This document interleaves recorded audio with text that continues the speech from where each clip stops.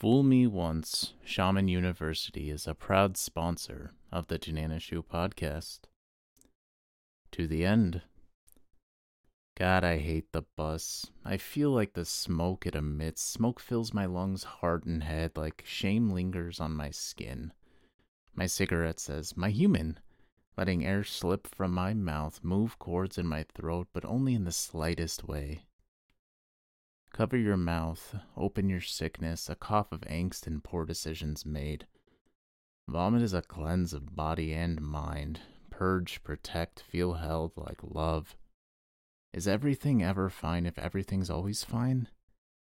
I can find going, I can go finding, expect an end. Confusion facing placement, identify observation, oval light, overturned order, if light were a blow.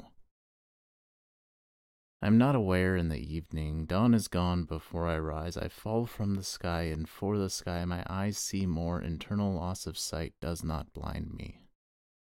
I only am with you, me, where are we? I've known lonely love, and love to be lonely, lone love, to develop, we need to be alone with others. Others are always, the souls sit different, destruction determines, unless it's empty, always alone around others. I am isolation. Often encased in exclusive universal experience, enjoy empty employed, does the universe define as I do it? If always ends always, easily accept anything, begin again, end something, where to begin, begging for beginning. Hey turd burglars, I done feeked, fusted, and found God. For those of you that don't speak white privilege, allow me to translate. I had a good Thanksgiving, despite the rest of my week being the way that it was, straining my neck from sleeping on my head weird, getting banned yet again from a different media platform and thing that I liked a lot. I still was able to enjoy my Thanksgiving and to give thanks for that, for enjoying it, because that's what you do on Thanksgiving. It's really the only way to do it properly, and there's no delicate way to explain the finest delicacy, assed potatoes, where you throw potatoes up in a nice ass and you use that ass to mash the potatoes, and if you really want to get wild with it, you can get some heavy cream up in there, or some milk, melted butter, whatever you use. Salt will be incorporated naturally, so go light with the seasoning on that, and of course, pepper to taste. I don't eat ass potatoes. Come on, I have more respect for potatoes than that. I remembered that my family used to have this tradition, though, where we all watched my grandpa eat the turkey's ass. His chin would get all greasy, and everybody would talk about it and laugh about it, and only just now did I remember and realize how insane that was, especially since they were the wholesome people in the family. We weren't even supposed to swear around them or anything, and yet my grandpa made this tradition where he would bury his chin in that turkey's ass as it got all greasy and covered in all those dark meat juices, and the rest of the family was watching him, and they would build it up and talk about it long before it happened. There was talk about grandpa eating the turkey butt, and then when it finally came time, rather than saying thanks and everything before the meal, we all just got quiet and watched Grandpa go to town on the turkey ass. Sharks, as usual. I thank you for the toothbrush. I was mad at Jesus on Thursday. 15 minutes to apologize? Sometimes I just like the way that things sound, and sometimes being oddly specific will make things a lot more interesting, but you always have to show. Rather than just tell, you always have to show. I've been wondering what the universe sounds like. What does the universe sound like? Or what does even my own city or neighborhood sound like? What does my mind sound like? Does any of it have a sound? Is it detectable? Is it determinable? Am I able to use my ears and mind? Or would a microphone and digital equipment be more capable of picking up and determining what that sound is? Until about 3 years ago, I thought that if a tree fell in the forest and no one was around to hear it, that of course it would make a sound. I didn't think that sound was dependent upon observation. However, I was informed otherwise, that by definition, sound is being heard, vibrations being heard by a person or an animal's ears. Otherwise, by definition, technically, it is not a sound. As I've learned about recording audio, I've learned how many things you can do with it and that you have to do with it if you want people to enjoy listening to you speak for 20, 30 minutes plus at a time. Everything from your equipment to your processing, all of it can and does influence the way that you sound and how people will hear you and listen to you. Your brain is actually able to do a lot of this stuff on its own, but for some reason, whenever digital technology gets involved with processing sound, we have to make adjustments, otherwise it can be confusing. That's why when old people have to get hearing aids, they have a lot of difficulty, especially in like a loud establishment like a restaurant or something, because it's just picking up all this noise and it doesn't know how to separate it and differentiate it. And so you're just hearing a lot of noise that you wouldn't expect to hear, as opposed to just hearing those parts that you want to hear, that you have intended and set up and structured your brain to hear. So with good audio recording, you got to make sure that you're canceling out any extra noise or the sound of the room that you don't want. And you can do that by setting certain levels, by getting a noise profile. So your equipment and your processing is going to pick up on this specific decibel, this specific volume, this specific wavelength, and it's going to just not include it. And you can also pick up on the specific frequencies of your voice. Most times those are being processed through at least 4 different ways: the low end, the mids, and the high end, and people often make adjustments to that as well. So in addition to being able to cancel out certain noises you may hear, you're also able to focus in on and enhance other noises you may hear. And once you start doing that, that's where it gets interesting to me, and where I start thinking about the possible implications of what could be done with that type of technology and that type of thinking. Let's say the universe, my city, my mind, it does all have a sound, both independently and together, and my mind has been processing this sound as long as I've existed and around these same sounds, or how they may have advanced and changed with time. Then let's say that there's technology that is able to alter these sounds, or to alter my perception and processing of these sounds. The possibilities of this would be endless. All the interference, adjustment, enhancements, everything could influence and alter. There are already plenty of ideas out there like this, like the world harp and all these other conspiracy theories going around right now, so we really don't need any more of that. I just thought it was interesting to think about, what does the universe sound like? Or what would my city sound like? Or my mind? Just on its own, what would it sound like? And then I was thinking, what if it could work the other way around? Like if you could talk to your TV. Oh, it's not enough to get vitamin D from the TV, now you gotta talk to the fucking thing too? Yeah, let's just have TV do all the things in our lives for us. Let's just live staring at a screen. But no, seriously, I started talking to Dawson's Creek as I watch it. It helps me feel a little more social. It helps me practice riffing on people and things, and sometimes it's almost even like what I say does matter, like last week with all the shit that I was talking, especially about the writing. This week, the show practically replied to me with some lines that I ended up loving. Hope dies last. 3 words And I can't stop thinking about them. There's so many different ways that you can interpret that. Hope dies last.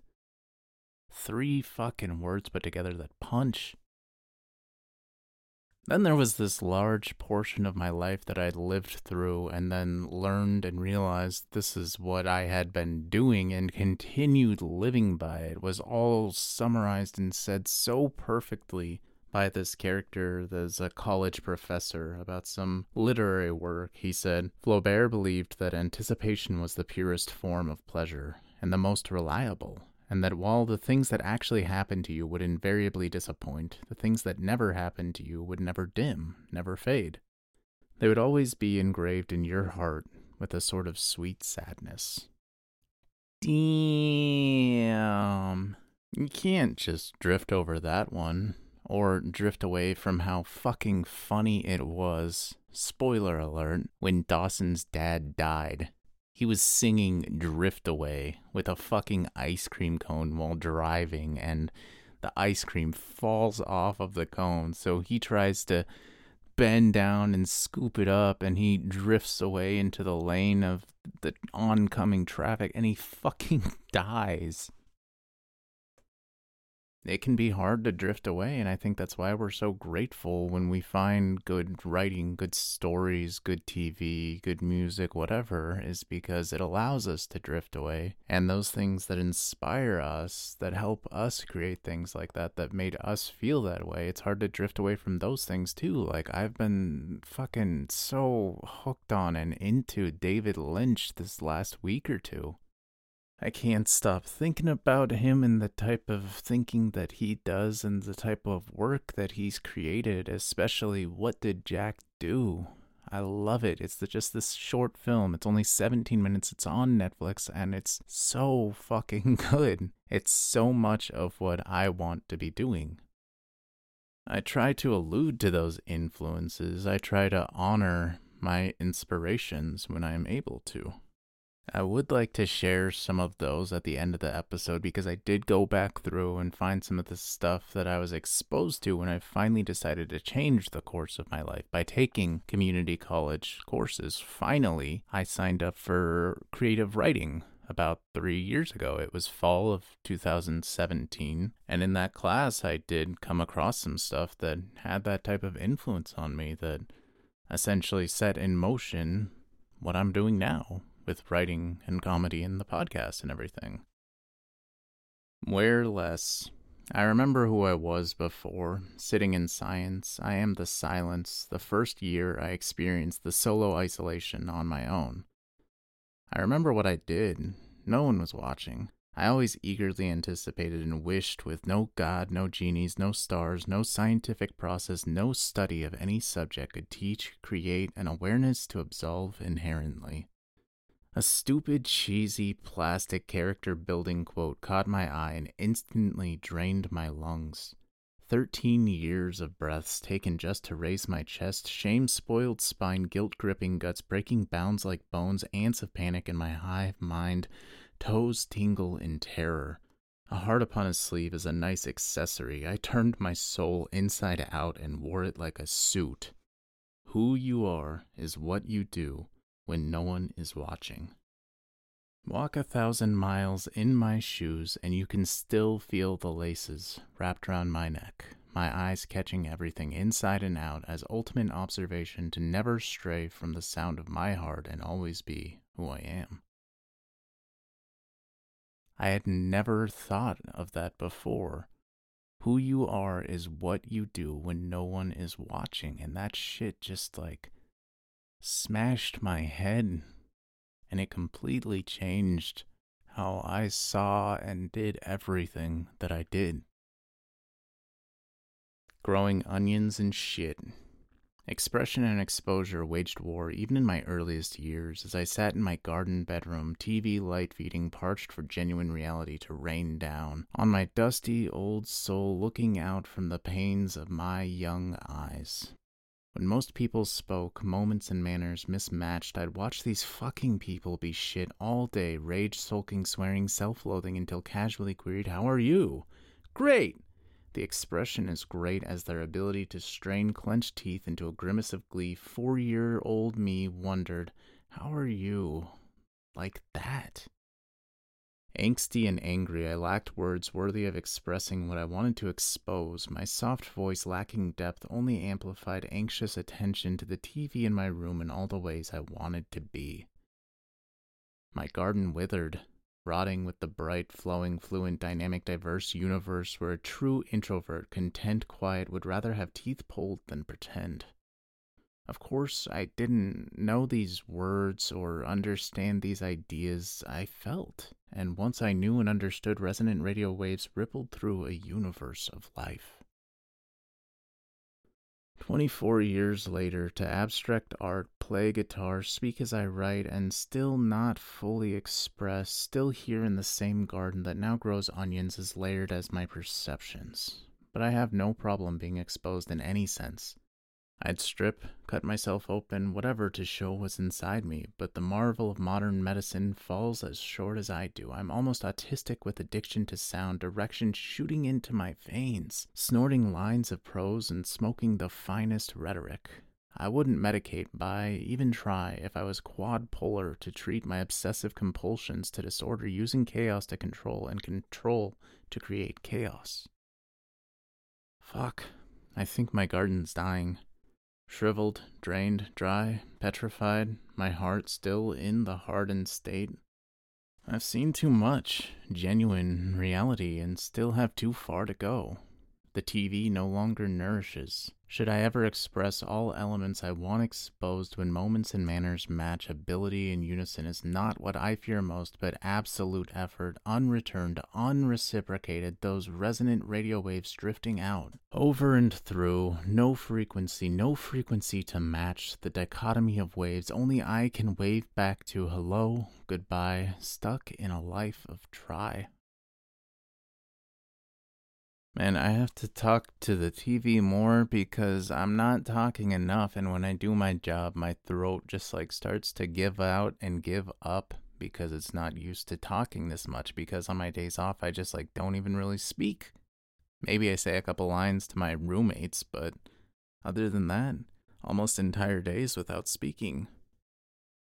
Another social supplement that I had was my lobster cult. If you listen to that episode, I did join a lobster cult on Facebook, which was just the first thing that I had come across in a long while where people were actually using their brains, coming up with funny and creative ideas and sharing them, and it was just all that. It was all lobster-based, funny, creative ideas and people, and I loved it for that. Initially, it was just a like, but I came to love it, and it was consistently helping me get through the week, just seeing the awesome things people were posting in there. Even this one time, some dumb cunt wanted to post some shit about, can we call it the lobster goddess? And everyone was like, no, it's not about gender, you dumb bitch. It's just about a fucking lobster. And it made me so happy that she got shut down and shit on so fucking hard for that. I was so proud of the Lobster Legion, keeping its integrity, not trying to just get swept up in some other dumb social justice bullshit that's going around constantly. That's what made me love this lobster cult, was that all the other political social justice bullshit going around, it didn't have any of that. It was just lobsters, and it was funny, creative shit that people were saying and expressing, and I loved it. And so when some other dumb cunt posted a fucking stupid lobster cutout painted like the trans flag or some shit, and I posted, this is offensive, and I went on to say that it shouldn't be about trans people, it's about fucking lobsters. I was still just maintaining what I thought was the common consensus of our cult. But unfortunately for me, this cunt identified or something as a them, or was just into the trans movement in the way that people are into the trans movement, and she also happens to be one of the admins or something of this group, and rather than just take down the post or warn me or something, decided to just fucking ban me from this group.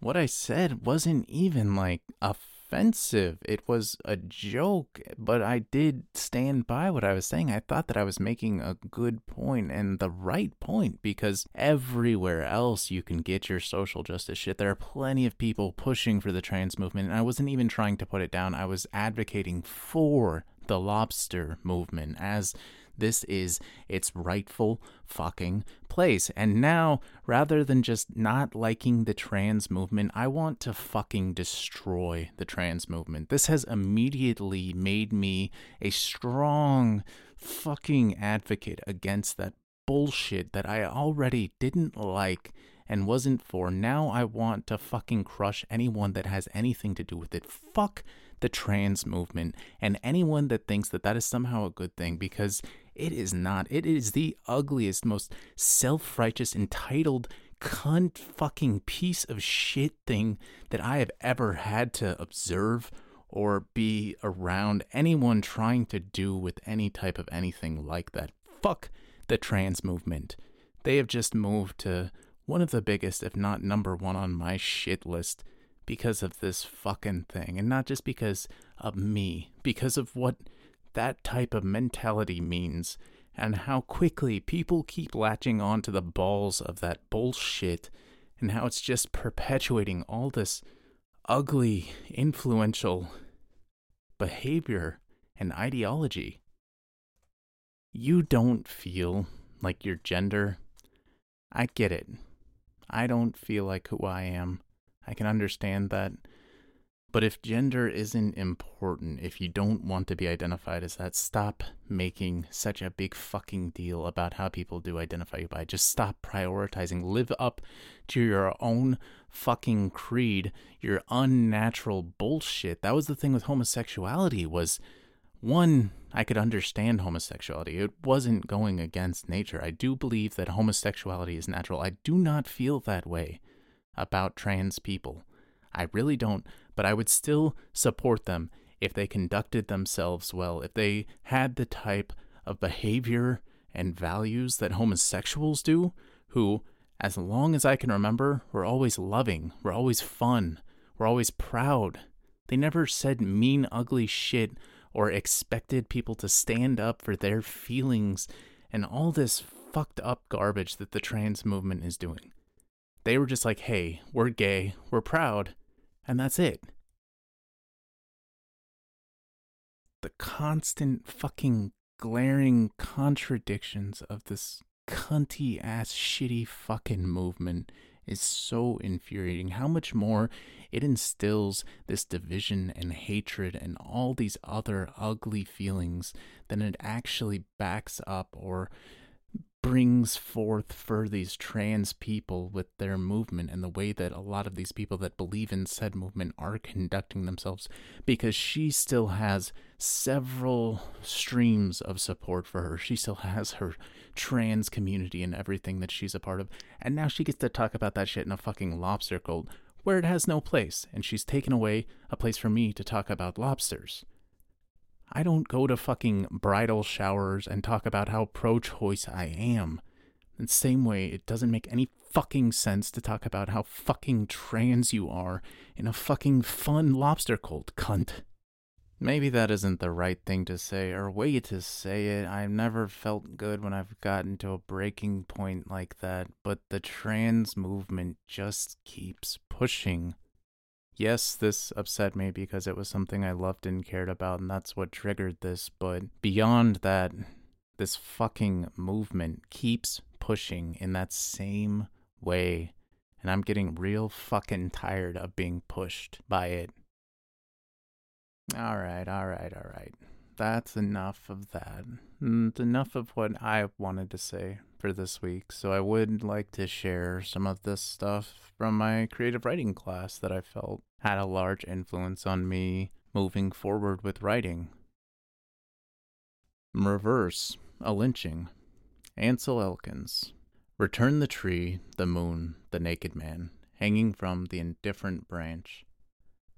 Return blood to his brain, breath to his heart. Reunite the neck with the bridge of his body.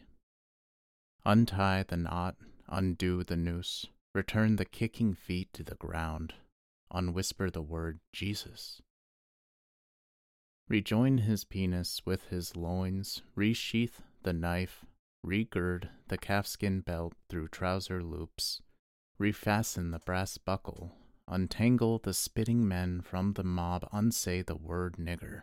Release the firer's fingers from its trigger, return the revolver to its quiet holster, return the man to his home, unwidow his wife, unbreak the window, unkiss the crucifix of her necklace, unsay, hide the children in the back, his last words. Repeal the wild bell of his heart, reseat his family at the table over supper, relace their fingers in prayer, unbless the bread, rescind the savagery of men, return them from animal to human, reborn in the long run, backward to the purring pickup. Reignite the Ford's engine, its burning headlights, retreat down the dirt road, tires speeding, backward into rising dust, backward past cornfields, past the night floating moths, rescind the whiskey from the guts. Unswallowed, unswigged, the tongue unstung, rehouse the flask in the field coat's interior pocket, unbare the teeth, unwet the appetite. Return the howl to its wolf, return the shovel to the barn, the rope to the horse's stable, resurrect the dark from its heart housed in terror, re-enter the night through its door of mercy. This next one's a bit longer. It's a short story, and the first thing I can remember reading where I was like, damn, I want to write like that. And I thought that I could. The Wavemaker Falters by George Saunders. Halfway up the mountain, it's the center for wayward nuns, full of sisters and other religious personnel who have become doubtful. Once a few of them came down to our facility in stern suits and swam cautiously. The singing from up there never exactly knocks your socks off. It's very conditional singing, probably because of all the doubt. A young nun named Sister Viv came unglued there last fall, and we gave her a free season pass to come down and meditate near our simulated Spanish trout stream whenever she wanted. The head nun said Viv was from Idaho, and sure enough, the stream seemed to have a calming effect. One day, she's sitting cross-legged a few feet away from a dumpster housed in a granite boulder made of resilient synthetic material. Ned, Tony, and Gerald, as usual, are dressed as Basques. In orientation, they learned a limited amount of actual Basque so that they can lapse into it whenever guests are within earshot. Sister Viv's a regular, so they don't even bother. I look over to say something supportive and optimistic to her, and then I think, oh geez, not another patron death on my hands. She's going downstream fast, and her habit's ballooning up. The fake Basques are standing there in a row with their mouths open. So I dive in and drag her out. It's not very deep, and the bottom's rubber matted. None of the Basques are bright enough to switch off the leaping trout's subroutine, however, so twice I get scraped with little fiberglass fins. Finally, I get her out on the pine needles, and she comes to and spits in my face and says I couldn't possibly know the darkness of her heart. Try me, I say. She crawls away and starts bashing her skull against a tree trunk. The trees are synthetic too, but still. I pin her arms behind her and drag her to the main office, where they chain her weeping to the safe. A week later, she runs amok in the nun-eating hall and stabs a cafeteria worker to death. So the upshot of it all is more guilt for me, Mr. Guilt. Once a night, Simone puts on the mermaid tail and lip-syncs on a raft in the wave pool while I play spotlights over her and broadcast "Button Up Your Overcoat." Tonight as I'm working the lights, I watch Leon, sub-quadrant manager, watch Simone. As he watches her, his wet mouth keeps moving. Every time I accidentally light up the chlorine shed, the guests start yelling at me. Finally, I stop watching Leon watch her and try to concentrate on not getting written up for crappy showmanship. I can't stand Leon. On the wall of his office, he's got a picture of himself jello wrestling a traveling celebrity jello wrestler. That's pure Leon. Plus, he had her autograph it. First, he tried to talk her into dipping her breasts in ink and doing an imprint, but she said no way. My point is, even traveling celebrity jello wrestlers have more class than Leon. He follows us into costuming and chats up Simone while helping her pack away her tail. Do I tell him to get lost? No. Do I knock him into a planter to remind him just whose wife Simone is? No. I go out and wait for her by Loco Logjam. I sit on a turnstile. The Italian lights in the trees are nice. The night crew's hard at work, applying a wide range of commercial chemicals and cleaning hairballs from the filter. Some exiting guests are brawling in the traffic jam on the access road. Through a federal program, we offer discount coupons to the needy, so sometimes our clientele is borderline. Once some bikers trashed the row of boutiques, and once Leon interrupted a gang guy trying to put hydrochloric acid in the main feeder. Finally, Simone's ready, and we walk to the employee underground parking. Bald Murray logs us out while trying to look down Simone's blouse. On the side of the road, a woman sitting in a shopping cart, wearing a grubby chemise. For old time's sake, I put my hand in Simone's lap. Promises, promises, she says. At the road cut by the self-storage, she makes me stop so she can view all the interesting stratification. She's never liked geology before. Leon takes geology at the community college and is always pointing out what's glacial till and what's not, so I suspect there's a connection. We get into a little fight about him, and she admires his self-confidence to my face. I ask her, is that some kind of a put-down? She's only saying she says that in her book a little boldness goes a long way. She asks if I remember the time Leon chased off the frat boy who kept trying to detach her mermaid hairpiece. Where was I? Why didn't I step in?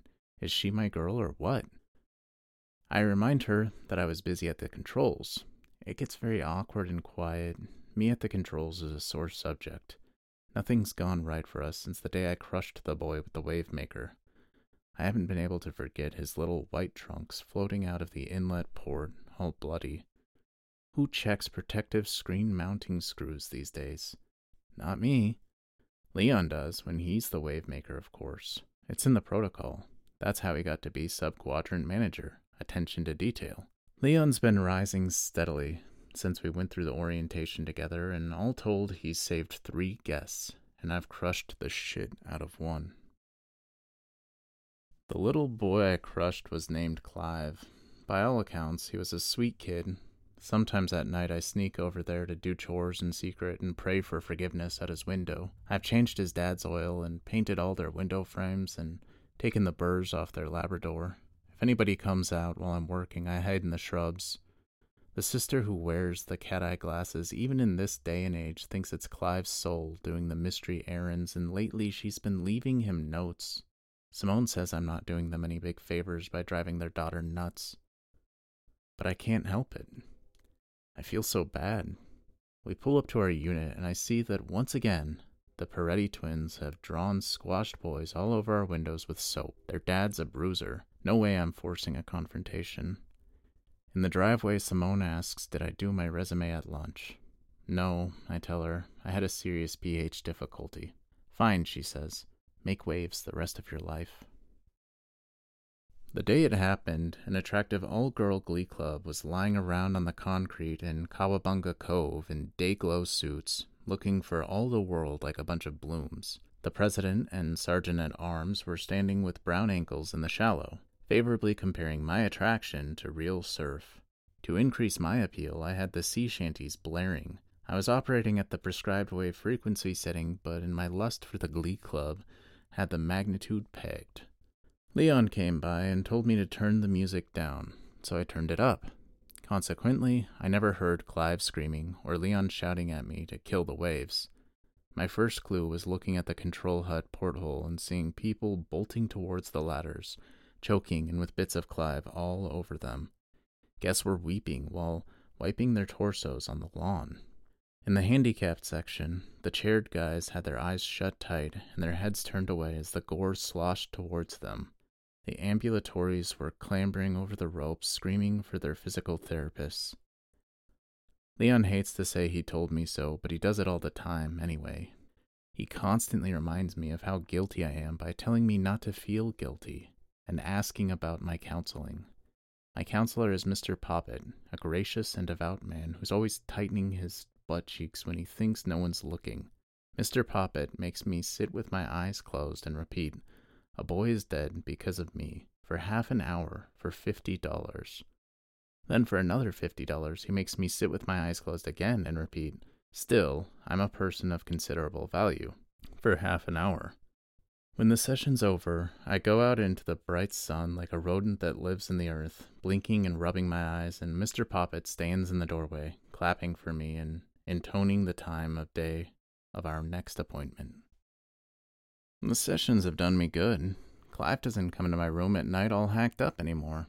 He comes in pretty much whole. He comes in and sits on my bed and starts talking to me.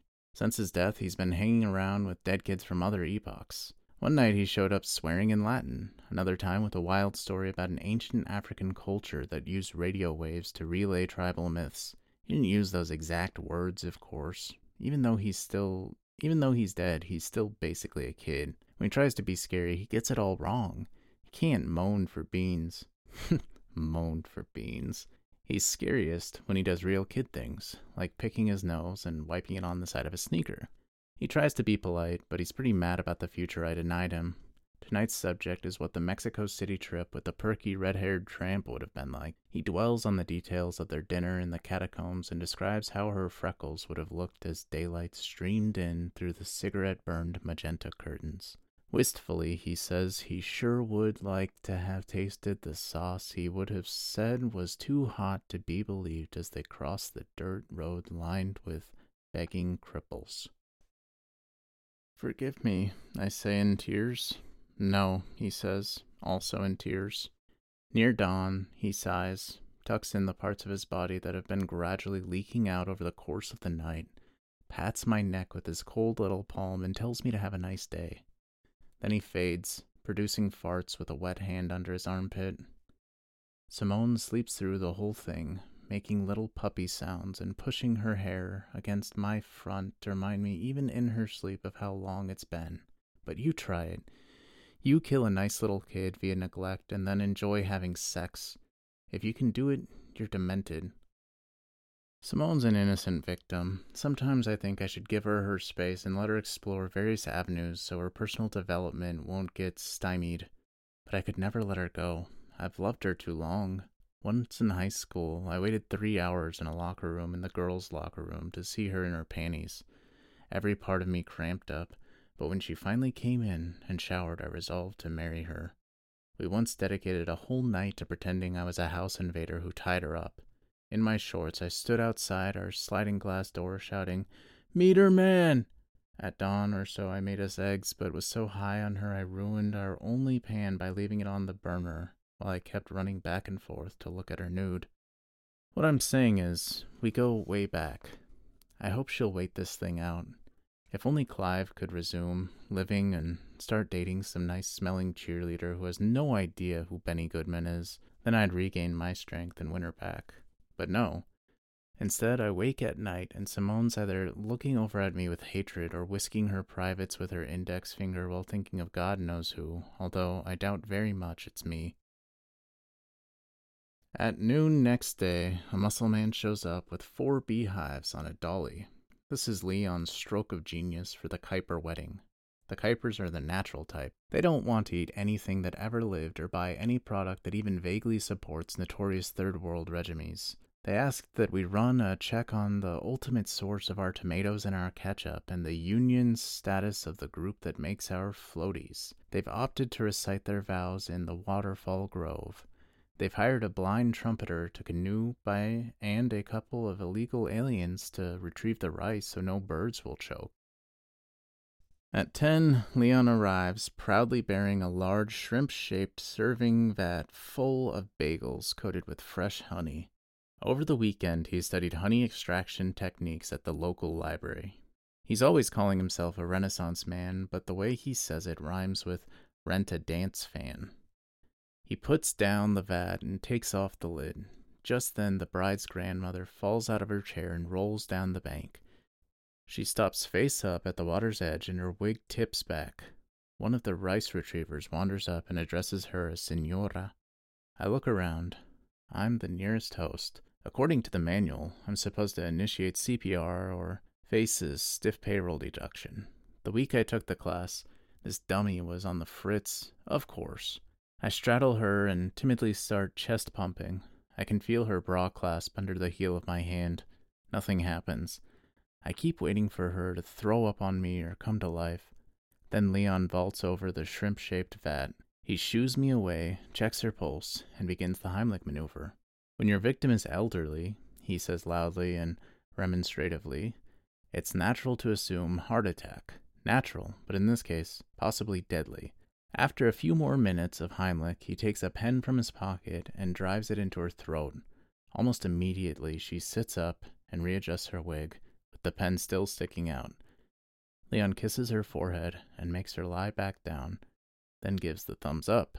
The crowd bursts into applause. I sneak off and sit for about an hour on the floor of the control hut. I keep hoping it'll blow up or a nuclear war will just start so I'll die, but I don't die, so I go over and pick up my wife. Leon wants to terminate me, but Simone has a serious chat with him about our mortgage and he lets me stay in the towel distribution and collection. Actually, it's a relief. Nobody can get hurt. The worst that could happen is maybe a yeast infection. It's a relief until I go to his office one day with the usage statistics and hear moans from inside and hide behind a soda machine until Simone comes out, looking flushed and happy. I want to jump out and confront her, but I don't. Then Leon comes out and I want to jump out and confront him, but I don't. What I do is wait behind the soda machine until they leave, then climb out a window and hitchhike home. I get a ride from a guy who sells and services Zambonis. He tells me to confront her forcefully and watch her fall to pieces. If she doesn't fall to pieces, I should beat her. When I get home, I confront her forcefully. She doesn't fall to pieces. Not only does she not deny it, she says it's going to continue no matter what. She says I've been absent too long. She says there's more to Leon than meets the eye. I think of beating her, and my heart breaks. I give up on everything. Clive shows up at 10. As he keeps me awake, telling me what his senior prom would have been like, Simone calls Leon's name in her sleep and mutters something about his desk calendar leaving a paper cut on her neck. Clive follows me into the kitchen, wanting to know what a nosegay is. Outside, all the corn in the cornfield is bent over and blowing. The moon comes up over delectable videos like a fat man withdrawing himself from a lake. I fall asleep at the counter. The phone rings at 3. It's Clive's father, saying he's finally shaken himself from his stupor and is coming over to kill me. I tell him I'll leave the door open. Clive's been in the bathroom, imagining himself some zits. Even though he's one of the undead, I have a lot of affection for him. When he comes out, I tell him he'll have to go, and that I'll have to see him tomorrow. He whines a bit, but finally fades away. His dad pulls up in a Land Cruiser and gets out with a big gun. He comes through the door in an alert posture and sees me sitting on the couch. I can tell he's been drinking. I don't hate you, he says, but I can't have you living on this earth while my son isn't. I understand, I say. Looking sheepish, he steps over and puts the gun to my head. The sound of our home's internal ventilation system is suddenly wondrous. The mole on his cheek possesses grace. Children would have been nice. I close my eyes and wait. Then I urinate myself. Then I wait some more. I wait and wait and wait. Then I open my eyes. He's gone, and the front door's wide open. Jesus, I think, embarrassing. I wet myself and was ready to die. Then I go for a brisk walk. I hike into the hills and sit in a graveyard. The stars are blinking like cat's eyes and burned blood is pouring out of the slaughterhouse chimney. My crotch is cold with pee in the breeze. The moon goes behind a cloud and 6 pale forms start down from the foothills. At first I think they're ghosts, but they're only starving pronghorn come down to lick salt from the headstones. I sit there trying to write Simone off. No more guys ogling her in public, and no more dippy theories on world hunger. Then I think of her and Leon watching the test pattern together, nude and sweaty, and I moan and double over with dread. And a doe bolts away in alarm. A storm rolls in over the hills, and a brochure describing a portrait offer gets plastered across my chest.